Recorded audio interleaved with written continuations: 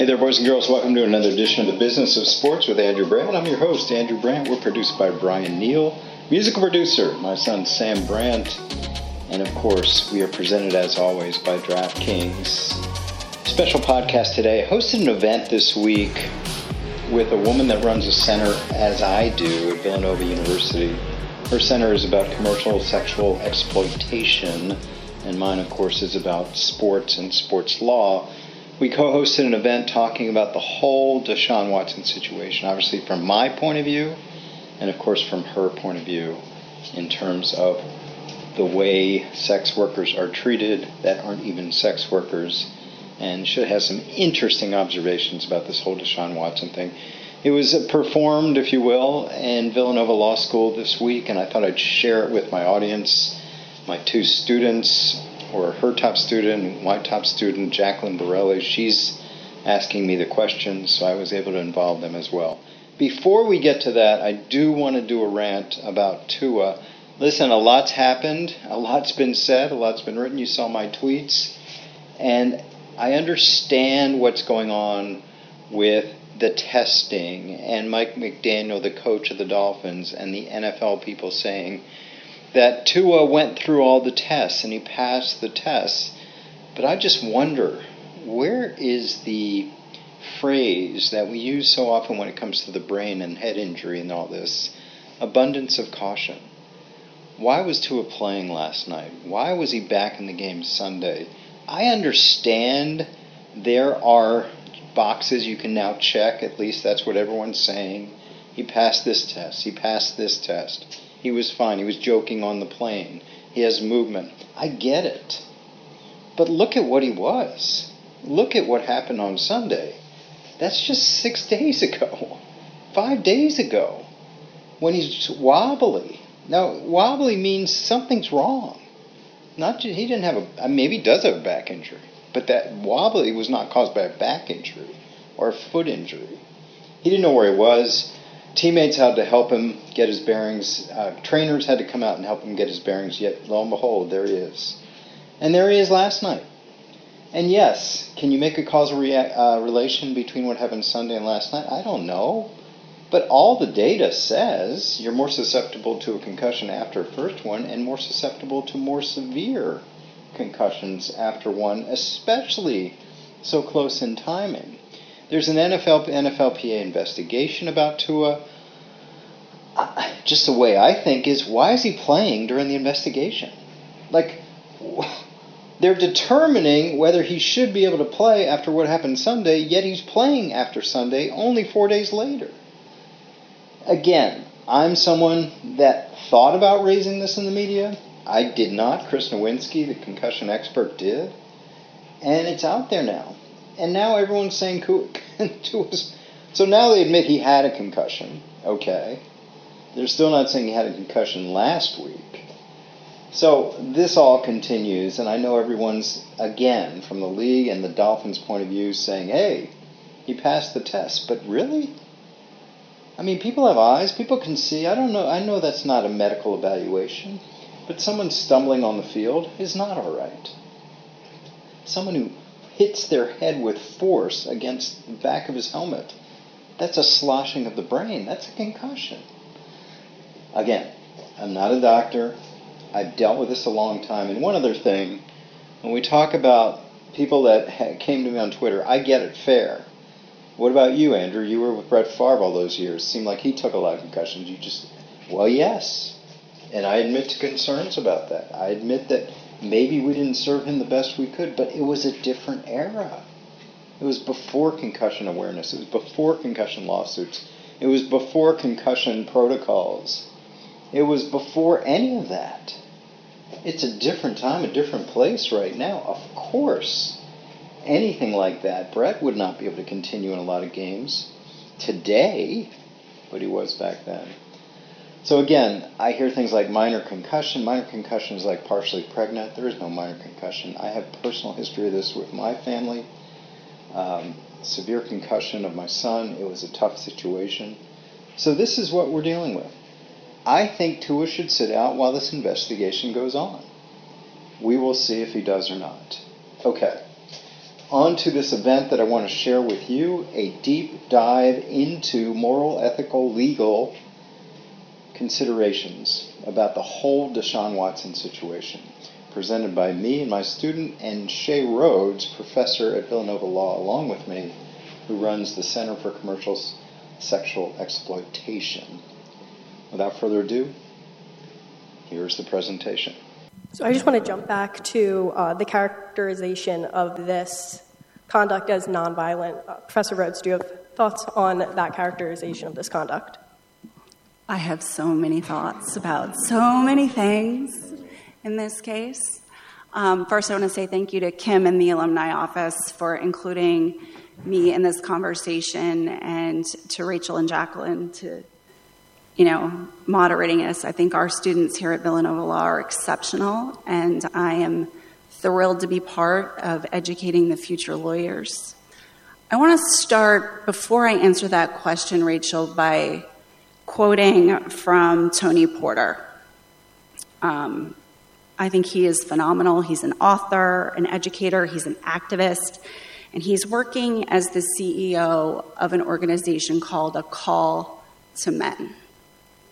And this really resonates with me.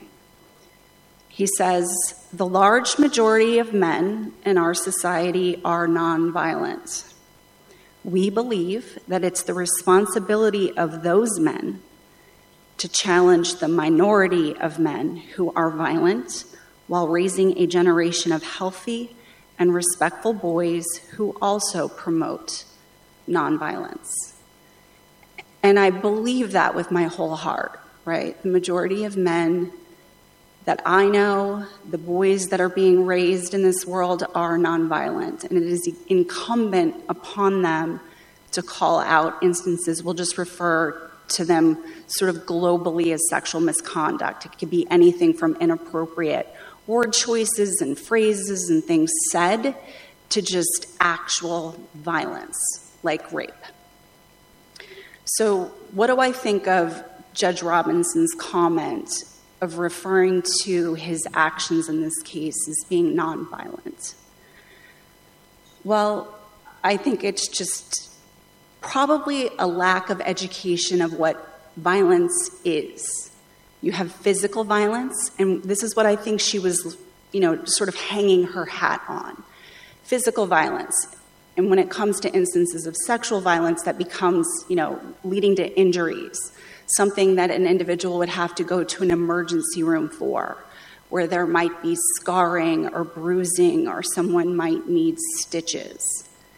And the reality, at least for me, and having spent a decade as a prosecutor and now working as a decade in the world of anti-trafficking and exploitation, where individuals have exited prostitution, the majority of the violence is something that none of us can see. It's the violence that's happened inside. It's the trauma that is subjective. Every single person in this room, out there on Zoom in this world, is carrying around a backpack. We all have a trauma backpack. And for these particular women to have been told that the trauma they experienced was nonviolent because it didn't result in a physical injury needing medical attention is just lack of education on what trauma is, and how, again, these women's trauma backpacks are really, really full, and they're going to have to carry that around with them forever. I think it was uneducated, and in my opinion, really a slap in the face to the victims in this case. I think one of the main questions that a lot of people have regarding this case is, with so many victims, why did some of them wait to come forward, or this chain reaction of one victim coming forward and then more coming forward as a result of that? In your experience, why do women wait to come forward? And is that something that is common? Sure. I think all of you can also tell that I'm a former prosecutor and I prepared my case here. The majority of women don't come forward for many reasons. And RAINN, which is the Rape, Abuse, and Incest National Network, keeps statistics on this. And there's of the cases that are not reported, and we say to police, right, because it's to law enforcement, 20% feared retaliation. And I think that's a really big reason why women don't come forward. I think there's also shame, self-blame, societal perception. 8% who didn't report believed it was not important enough to report. 2% didn't believe the police could do anything to help, and 30% gave just no reason. They chose to report for one reason or another and just didn't choose to give a particular reason. But I really think that fear of retaliation is evident in this particular case. And I know that Andrew has had his fair share of trolls coming after him on social media as well. I'm going to leave this one here because I think that is a question that Rachel might ask me in a little while. But I think that the fear of retaliation and not coming forward is borne out by what we have just seen. And these are just snippets. I went down a rabbit hole one night. I wish I hadn't. I did. But again, these are just snippets of what society thinks of the women who came forward. And I also want to be clear. There are 66 identified women. There have been 24 lawsuits against Deshaun Watson. 23 of them have settled. 30 cases were settled by the Texans. 6 women's cases were settled before a complaint ever even hit a docket. So that's 6 additional women beyond the original 24. The one woman, her name's Lauren, and she's public, who has decided not to settle at this point, has said, I don't want to settle because there are no consequences. There's no acknowledgement that anything happened. And there is no guarantee that something like this isn't going to happen in the future. And the demographics of the women that we know are 15 of them were black women, 4 of them were white women, and 3 of them are Hispanic. So we know Lauren, who I just spoke of, who won't settle her case for the reasons I stated, she's white. The only other victim who has publicly come forward and identified herself, her name is Ashley. She's Hispanic. Both of those women were licensed massage therapists, and both are no longer working in their chosen profession. Speaking of the societal reaction that we see in these tweets and on social media, a lot of them have been referring to the victims as prostitutes or sex workers, and this idea that happy endings are not illegal legally. Is any of that correct? So, happy endings are not illegal, let's be clear, unless you pay for them. And then they are illegal in all 50 states, yes, including the state of Nevada. But purchasing sex is illegal in the state of Texas, and in September of 2021, it became a felony in the state of Texas to buy sex, even on a first offense. But let's talk about word choice. I think as lawyers and future lawyers, the words that we use matter and are really important. So, yes, prostitution is a crime, the sale of sex is a crime, but think about that word prostitute. It's as though it's othering an individual. She's not worthy or he's not worthy because she's just a prostitute and she doesn't matter. And here's some proof right here, again, gathered off of social media. And you can say it's part of the retaliation, but just that someone who might be in prostitution or selling sex doesn't matter. And while you read these, I talk a lot about prostitution and buying sex and sex trafficking and exploitation in my professional life. And for those of you who know me, you will know that I rarely ever use the term John, right?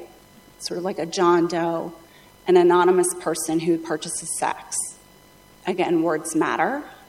And I refer to individuals who buy sex as sex buyers. So again, women are primarily impacted in the sex trade worldwide, and that word prostitute has a really negative and shameful connotation that goes along with it.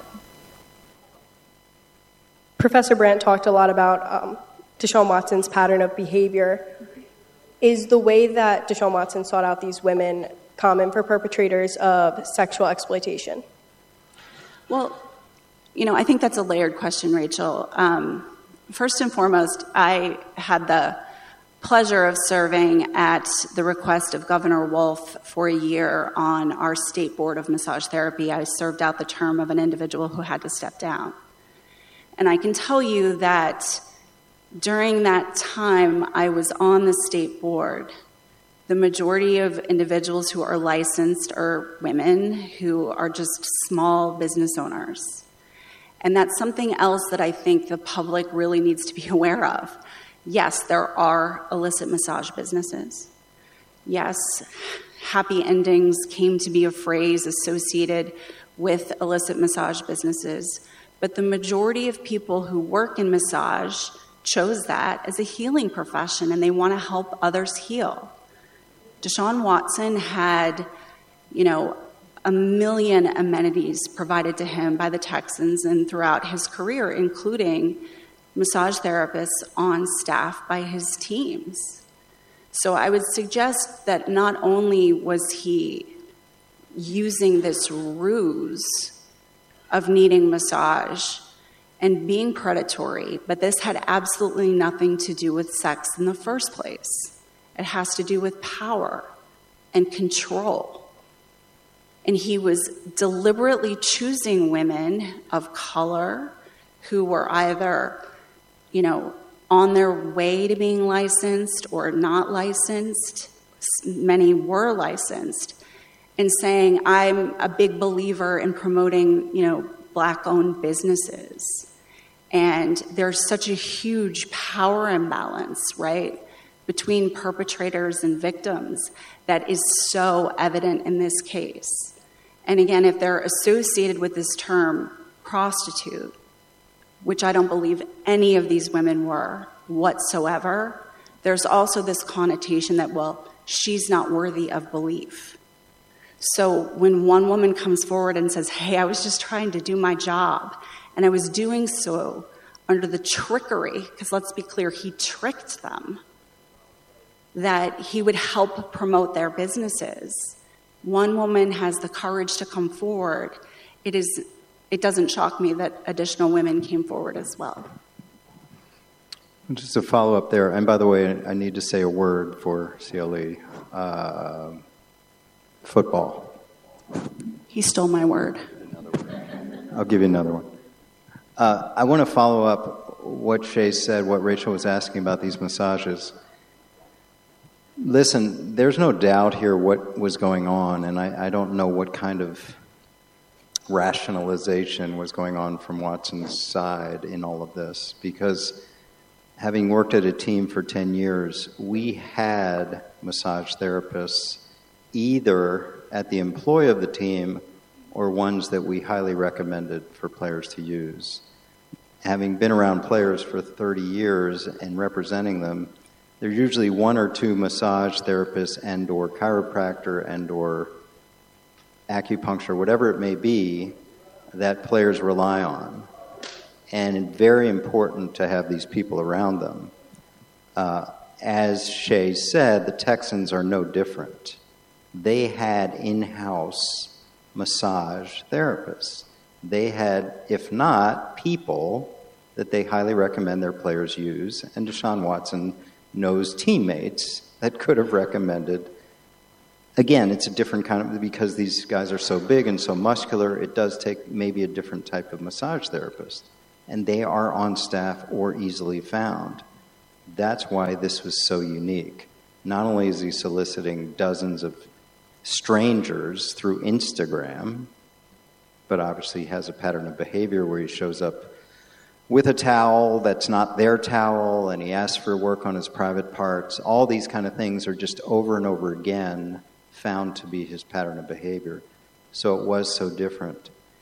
I think in the process, what the union and Watson's attorneys tried to do was say to the NFL, or say to the judge, the retired judge, hey, we're not excusing what he did, but hey, your owners, NFL, have been caught in some compromising positions, and they have not been disciplined at all. Referring to the Patriots owner who was caught in a similar situation once in Florida. Referring to the Washington Commanders owner who's presided over a toxic workplace for decades. Referring to the Cowboys owner who's had some issues, referring to whatever it may be. So again, it almost seems like this defense, because a lot of people are asking, like, what is he saying in this hearing? Like, he did try to say that he was just, getting massage, and that didn't fly. But again, these are the kind of defenses they put up. But anyone who knows sports knows that high-performance elite athletes don't seek out their body work on Instagram, with a lot of women that weren't even licensed. This whole situation raises a lot of moral and ethical issues, so I'll throw this question out to both of you. To what extent should lawyers and attorneys direct the moral policies of the organizations that they represent? So, there isn't an ethical rule that applies that you have to direct, as lawyers, right, that we have to direct the policies of organizations that, lawyers do represent as general counsel. I think that there is a real opportunity to be proactive in assisting and advising clients like an NFL or the teams on what they are going to stand for and what they are going to tolerate among the players, just like any business, right? What are we as a society going to tolerate from people who work in companies that we own? And in this, in the area that I work in, there's a big push now to get businesses and law firms to sign on to employee policies that if you are caught buying sex on company time, you will no longer be our employee. And what does company time mean, right? You're thinking about times when, as an attorney, I travel a lot for work, and I expense my hotel room.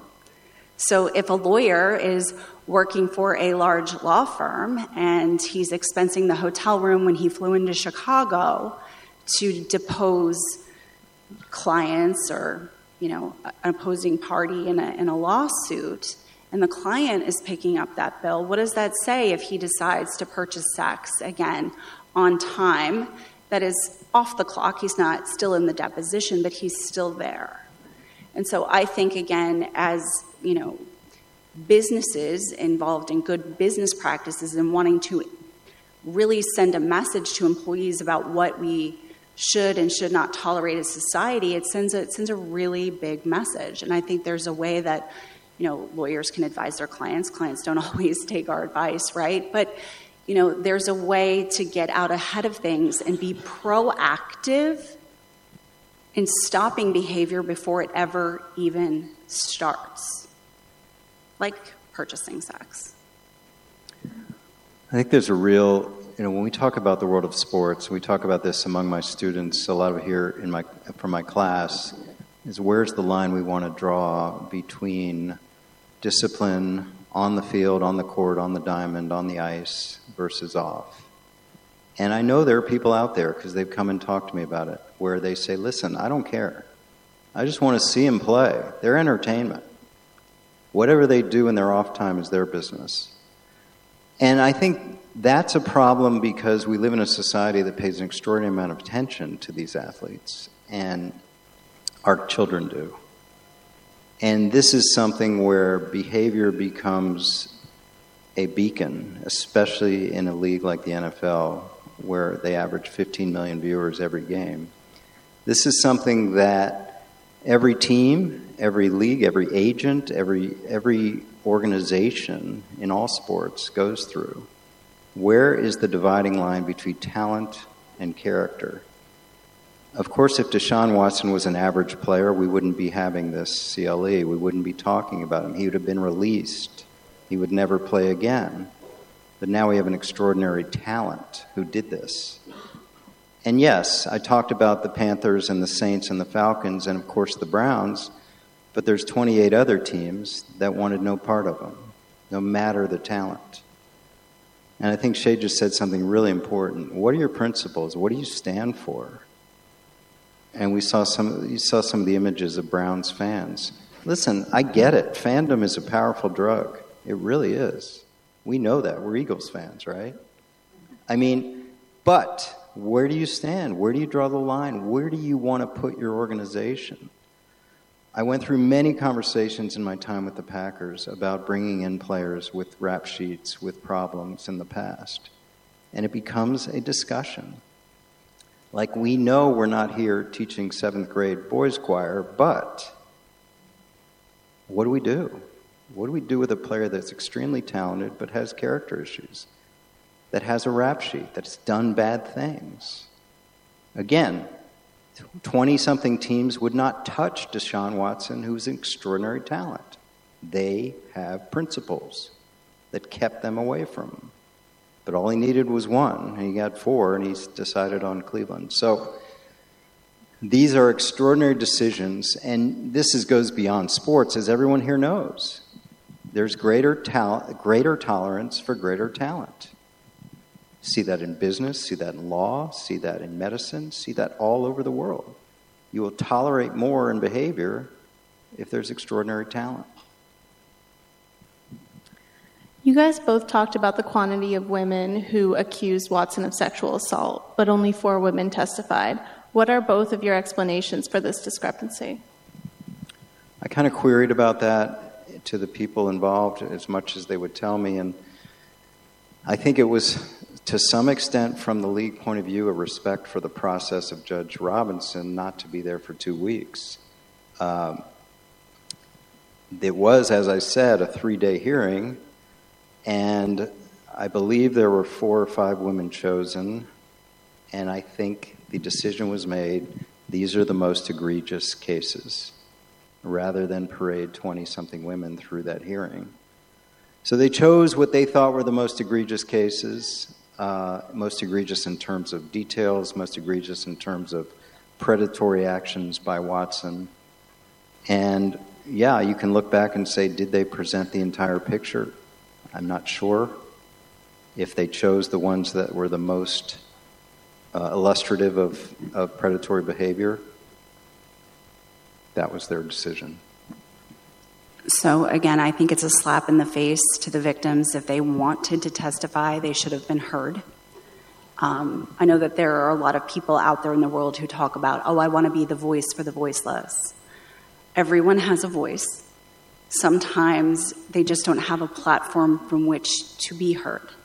And I think if given an opportunity for those of us like lawyers who have privilege, right? We have an education to give our clients who don't have the ability to project what it is that they want to say, that we should allow them the opportunity to say so. But I'm going to, again, I prepped my case for today. The attorney, I forget his first name, Busby, who represents the victims in the civil litigation, said this about the NFL investigation.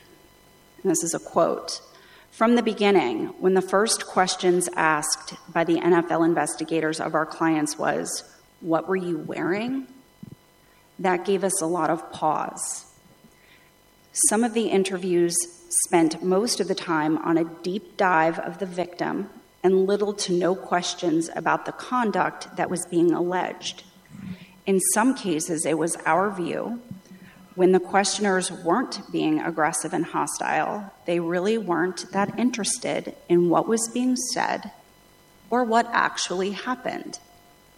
So I take a couple of things away from this. Number one, wow, back to the classic victim shaming, victim blaming that I was hoping the Me Too movement over the last few years would really rectify and correct, but obviously not.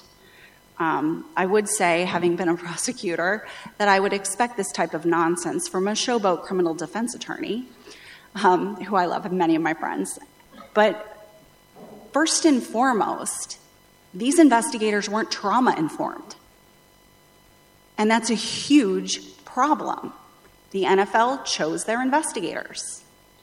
And they clearly chose investigators to ask questions in a hostile fashion because they weren't trauma-informed. Something that's really important to me as someone who is educating the future lawyers of, the world here, they must leave this building with some sense of what it is to be trauma-informed in their provision of legal services. And I don't care if their client is a corporation or a rape victim. I think it's incumbent upon us as a legal community to understand trauma in the brain, because the practice of law is a human service. A human being is representing that corporation or the NFL, right? It's still a person. And I think it was really important, or it should be important in the future, for investigators of cases with allegations like this to not just be able to use, yes, I'm trauma-informed, properly in a sentence, but to actually understand the 5 core values of what trauma-informed care really are and fold them into their provision of legal services. So, that could have been another reason why these women didn't want to talk, because they'd already been, for lack of a better way of saying it, beat up by these investigators, and they didn't want to go through it again. Hope you enjoyed that, and that'll do it for this week's edition of The Business of Sports with Andrew Brandt. I really want you to keep getting my newsletter. I'm getting into a lot of these topics. I'm doing them on Reels and at Andrew Brandt 2, the newsletter, andrew-brandt.com, and Twitter, Andrew Brandt. And, of course, I hope you enjoy this podcast. Give it a good rating if you would. Share it with a friend, and you can always support it. Andrew-Brandt-20 on Venmo. Have a great week, everyone. I'll see you next week on The Business of Sports with Andrew Brandt. Without the ones like you, who work tirelessly to keep things running, everything would suddenly stop. Hospitals, factories, schools, and power plants, they all depend on you. No matter the weather, emergency, or time of day, you're the ones who get it done. At Grainger, we're here for you with professional-grade industrial supplies. Count on real-time product availability and fast delivery. Call, click Grainger.com, or just stop by. Grainger, for the ones who get it done.